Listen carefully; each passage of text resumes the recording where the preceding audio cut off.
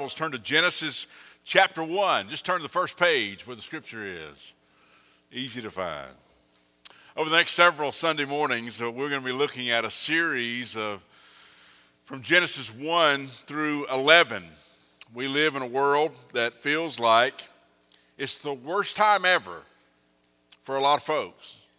We live in a world full of chaos. We live in a world full of conflict. The devil is on attack, and he is trying his best to, at the most, destroy lives, and at the least, to disrupt lives. And it is real. It is now. Even so, Lord Jesus, quickly come. But what I want you to know and understand through this series is this is not new. What is true today has always been. Genesis 1 through 11 is not only a history that is unparalleled. The pagan versions do not match up to it that try to explain what happened before people were here, for one, and when the first people were here. But it's not only that, it's also a blueprint of sorts. It's like a drawing of the construction of the world. And if you've ever built a building, you know that the blueprints or the drawings are vitally important, that everybody has the same ones. If there's an update, there needs to all be updated. Everybody needs the same so they know what the plan is. And when you build that building, it is best not to throw those away. You need to hold on to them. Because there'll come a day when a building this old, people who made the decisions on that are gone. And you better have some kind of plan to know how this building is made up, what needs to take place. Well, in reality, Genesis 1 through 11 is kind of a blueprint. It is God's design and a layout for where we really are and how this world is aligned. There is some of the most fascinating scriptures in all the Bible in this section, and it's also some of the most difficult, and the simple facts are sometimes fairly easy, but the deeper thematic messages are worth our effort as well. And this is a scripture that is handled a lot. Handled so much that it can tend to be confusing. And the reality is, it needs to be stated from the beginning, that all of our curiosities won't be answered. All of our curiosities cannot be answered. The reality is that our finite minds cannot fathom the ways of an almighty God. If we could, he wouldn't be God.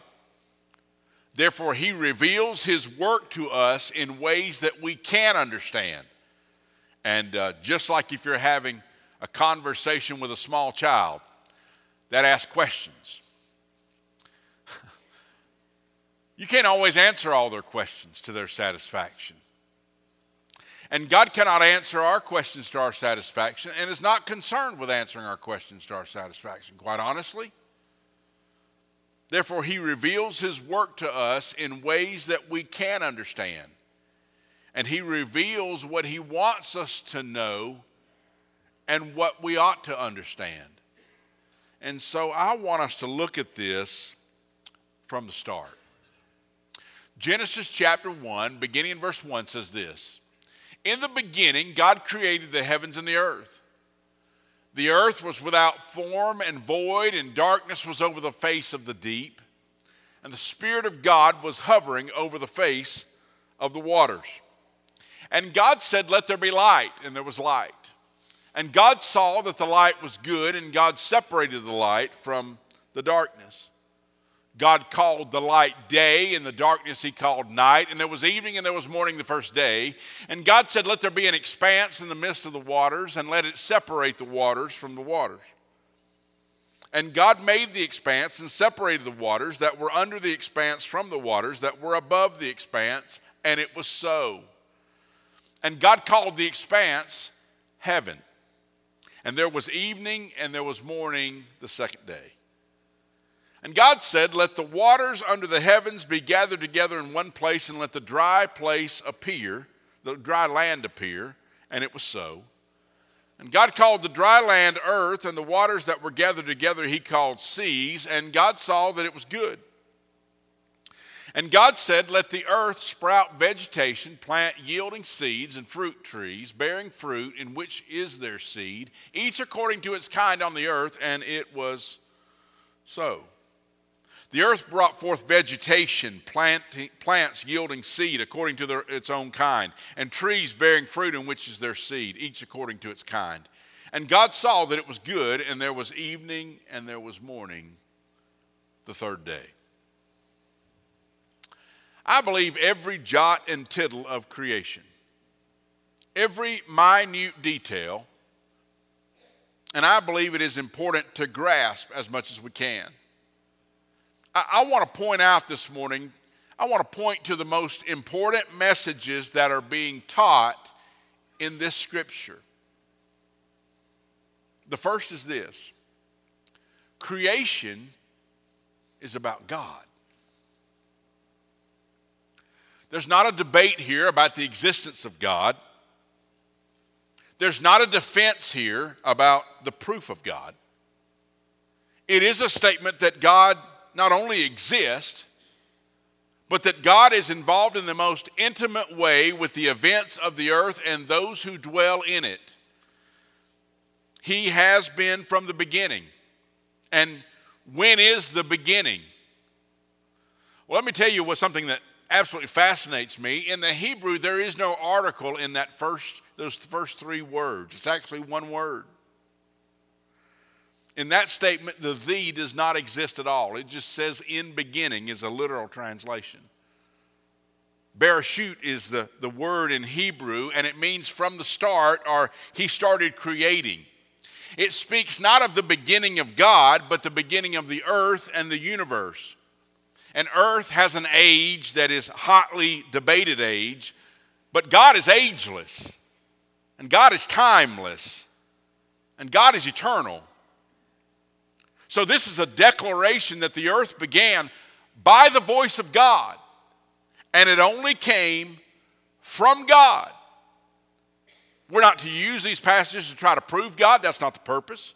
The purpose and the successful attempt of Genesis is to declare God. And once you declare God, put your faith in him and rest, and the rest of it will work itself out. It declares God as one making order out of, verse 2 says, without form or void. In other words, a wasteland, an empty. And the emphasis upon God is also noticed, at least in the Hebrew mind, as a defeat of all man-made gods. When the sun was created, to the pagan, that means the God of sun was defeated, because God Almighty developed the sun. The moon god, the god of the trees, of different types of vegetation, all the different gods that all the pagans could come up with. To societies that believed in such, that there's some kind of God behind every bush and upon every star, the biblical creation points to only one God who created it simply with his voice. In days 5 and 6, the animals are created. It points to the fact that they have no divinity in themselves. They were created by the divine one. Creation is not about us. It's all about God. I'll tell you what else. Creation is also about Jesus. Jesus is right there in the midst of the creation. I want you to consider something this morning. Why do you think the light comes on day one? Where do you think that light comes from on day one? Well, I will tell you, literally, Jesus is the light. In John chapter 8, Jesus spoke of that. And John chapter 7 gives us the context in which Jesus said those words. In John chapter 7 and John chapter 8, the Feast of the Booths, or the Feast of Tabernacles as they call it, was going on. It was a time of harvest. And it was a feast that ran for 7 days as a great celebration it ran 7 days before a great celebration on the 8th day. And it was a reminder of how God had provided for them in the desert, of how God had led the Hebrews through the desert. And so annually, as the harvest came in, which was a celebrative time, and if you grow maters, you know that when the harvest comes in, it's a good time. Start having mater sandwiches. If you don't know what a mater is, I'm sorry. That's all I can say. You do know that when the maters come in, the first fruits are to come, to the Lord or somebody that works for him. So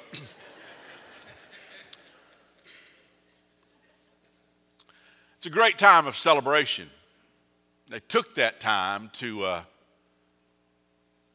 pitch a tent, to build what they called a booth or a tabernacle, which is a dwelling place, temporary dwelling place. They just camped out, I guess, for 7 days, reminding themselves of how God had provided for 40 years in the desert, how God had led them wandering in the wilderness. And during that feast, there were massive torches that were lit in the courts of the temple. Historians tell us that these towers of light that were built for this occasion, when they were lit at night, they lit up a quarter of the city. And it was a reminder of how God had led the Israelites with a fire by night in the wilderness or the desert. More than just God providing light, the ceremony celebrated the Shekinah glory that led Israel for 40 years in the wilderness. And Shekinah is a Hebrew word that means dwelling. In other words, it celebrated the glory of the dwelling of God being with them, and they celebrated his presence through burning light. In and around that setting, Jesus stood up, possibly between two of those lights, and said, I am the light of the world. He was declaring his divinity when he said it. I am the light. Therefore, he is the one that light comes from. And if you don't believe that, I want you to notice something. It's in Genesis chapter 1, 3 through 5. And God said, let there be light, and there was light. And God saw that the light was good. And God was separated the light from the darkness. And God called the light day, and the darkness he called night. And there was evening, and there was morning the first day. And then in verse 14 it says this. And God said, let there be lights in the expanse of the heavens to separate the day from the night, and let them be for signs and for seasons and for days and years, and let them be light in the expanse of the heavens to give light upon the earth. And it was so. And God made the two great lights, the greater light to rule the day and the lesser light to rule the night, and the stars. And God set them in the expanse of the heavens to give light on the earth, to rule over the day and over the night, to separate the light from the darkness. And God saw that it was good, and there was evening, and there was morning the fourth day. So get this. So light was made, and then the stars were made, including the sun. Some would say that is scientifically impossible to have light before you had what appears to be the source of light. That is, of course, unless there is another source of light. By the way, these days of creation, if the sun was created on the fourth day, and we determine a day by when the sun comes up and down, then how do you measure the days? Did God create the earth in 24-hour days? If he wanted to, he did. But don't forget something, folks. He spoke, and it was. And it was good. But don't limit God's days to yours either. Don't stretch out God's days to be as long as you either. God determined the days. And by the way, he still does.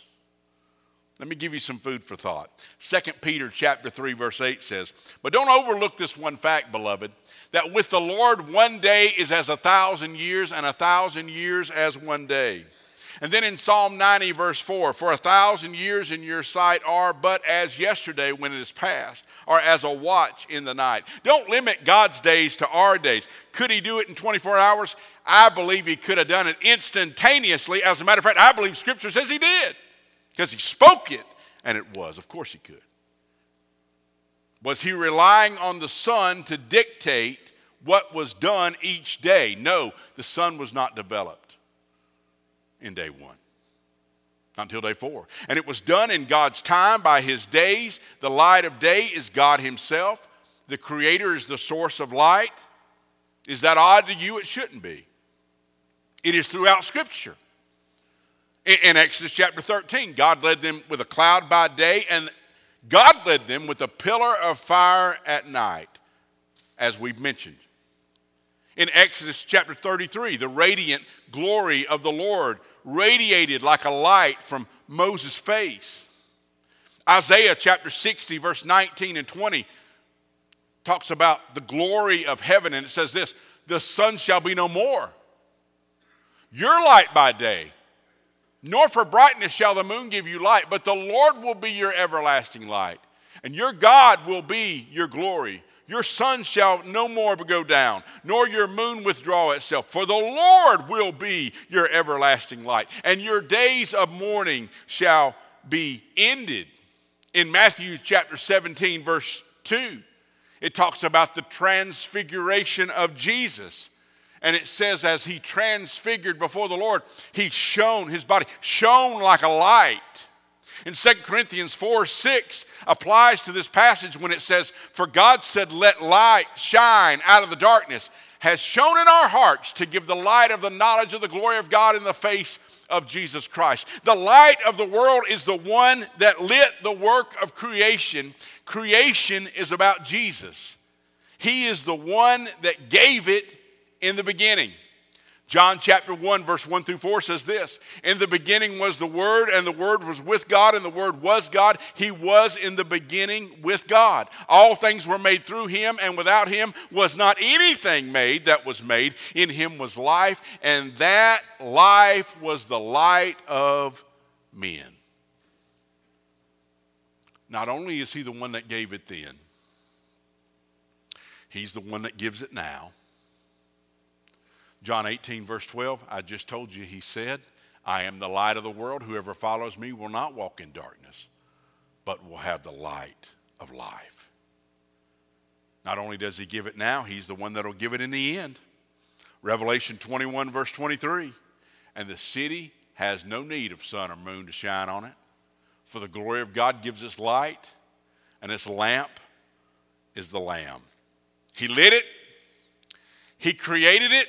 And let me reiterate, John 1 verse 3, "All things were made through him, and without him was not anything made that was made." He gets the credit. 1 Corinthians 8 verse 6, "For there's one God, the Father, from whom are all things, and from whom we exist, and one Lord, Jesus Christ, through whom are all things, and through whom we exist." There is no doubt. Colossians chapter 1 verse 16, "For by him all things were created in heaven and on earth, visible and invisible, whether thrones or dominions or rulers or authorities. All things were created through him and for him." And again, he gets the credit. He'll get the credit in the end as well. Revelation 4:11 says, "Worthy are you, O Lord and God, to receive glory and honor and power, for you created all things, and by your will they existed and were created." I want you to understand that we're not the focus. The earth is not the focus of creation. Creation is about God. Creation is about Jesus. And creation is also about God's order. The cosmos was simply without form and void. Literally, the word says a wasteful void. There was no order. There was only chaos. And God brought order. It speaks in verse 6 of the expanse that separated the waters, that he built the expanse to cut through the chaos and dividing the chaos of the waters of space, as it says, and the chaos of the waters of earth. The sky, as we see, or the expanse, as it is called, was the way that God brought order to the chaos and separated earth from sky. Now, if that does not make sense to you, I want you to understand the Hebrew mindset. The Old Testament is written in Hebrew. First audience was a Hebrew mindset, and I want you to understand it from a Hebrew mindset. Without the capabilities of exploration that we have today, the Hebrews feared the unknown of the deep sea. They feared it. They didn't know all the details. They didn't have sonar technology to see how deep waters were. They didn't know all that was under the water and all those things. They didn't have meteorologists that had radars that could figure out what the weather was going to be before you got there and all those things. They just knew that people went out to sea and sometimes they never came back. They knew that they couldn't reach the bottom. They knew that they couldn't go to the bottom. They knew that storms were unpredictable. They knew that storms were life-threatening. They didn't understand the sea. They didn't know enough about it. It was chaos. Also with space. They didn't understand it. By the way, I don't understand it. Do you? Consider some things. The speed of light is 186,000 miles a second. A beam of light could circle the earth 7 times in a second. The galaxy that we live in this universe, is like a neighborhood in a large city. Actually, it's smaller than that. But the Milky Way, our galaxy, the Milky Way is so large that it would take us light years to get around it. Now, understand something. A light year means how far light travels in a year. Light goes 5.88 trillion miles in a year. 5,880,000,000,000, give or take, a year. That's a light year. It takes 100,000 light years to get across the Milky Way. The Milky Way has billions of stars. As a matter of fact, I've been told that there are, hold on. Let me hold that fact. If you counted one star per second, it would take you 2,500 years to count all the stars in our galaxy. And if the Milky Way was the size of North America, Our solar system would be the size of a quarter. There are more galaxies, Milky Way being one of them. There's more galaxies in the universe than there are grains of sand on the earth. Yet Psalm 33, verse 6 says, by the word of the Lord the heavens were made, and by the breath of his mouth all their host. So the Hebrews don't understand it, but neither do I.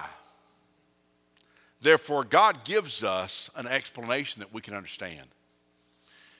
And he says, I built an expanse to separate the chaos of the waters above from below.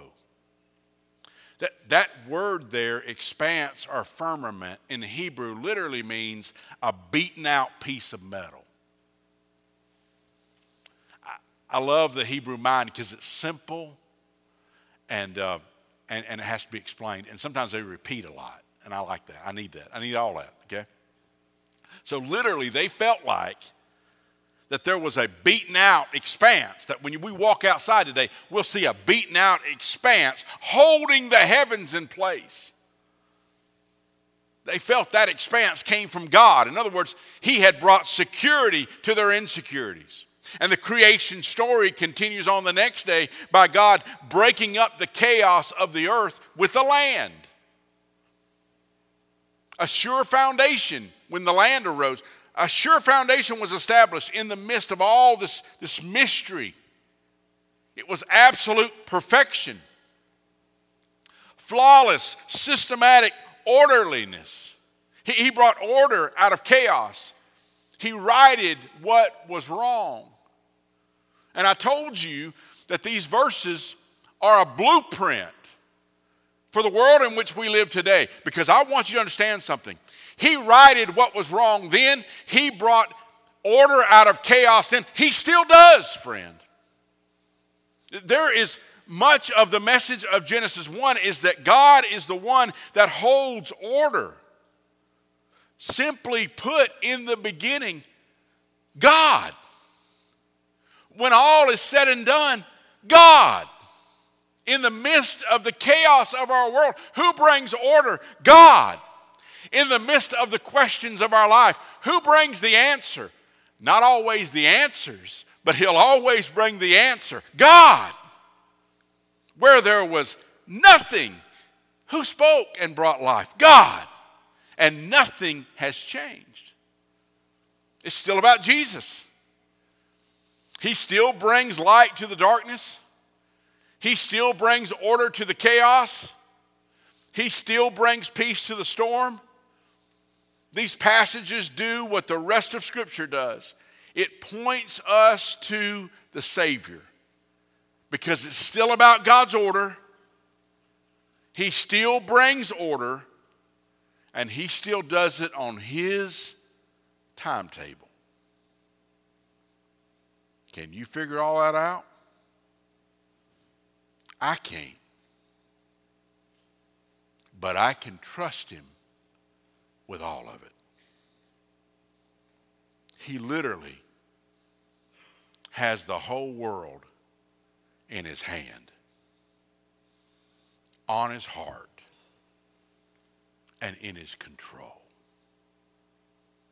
And because of that, we ought to surrender our lives to him and live for him with every breath that he gives us.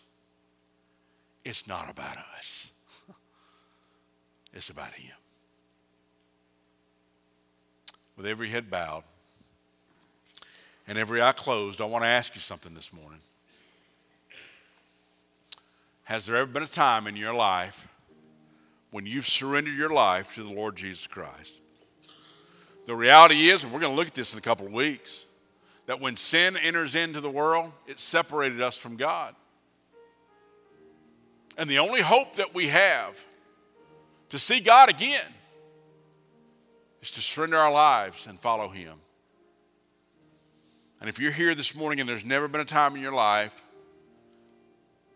when you've asked the Lord Jesus to forgive you of your sins, to cleanse them and remove them and allow you to be renewed with the Father, I want to encourage you to do that today. I'll be happy to guide you in that. We're going to stand and sing in just a moment, and that is primarily for you to be able to respond to that. You come and we'll talk.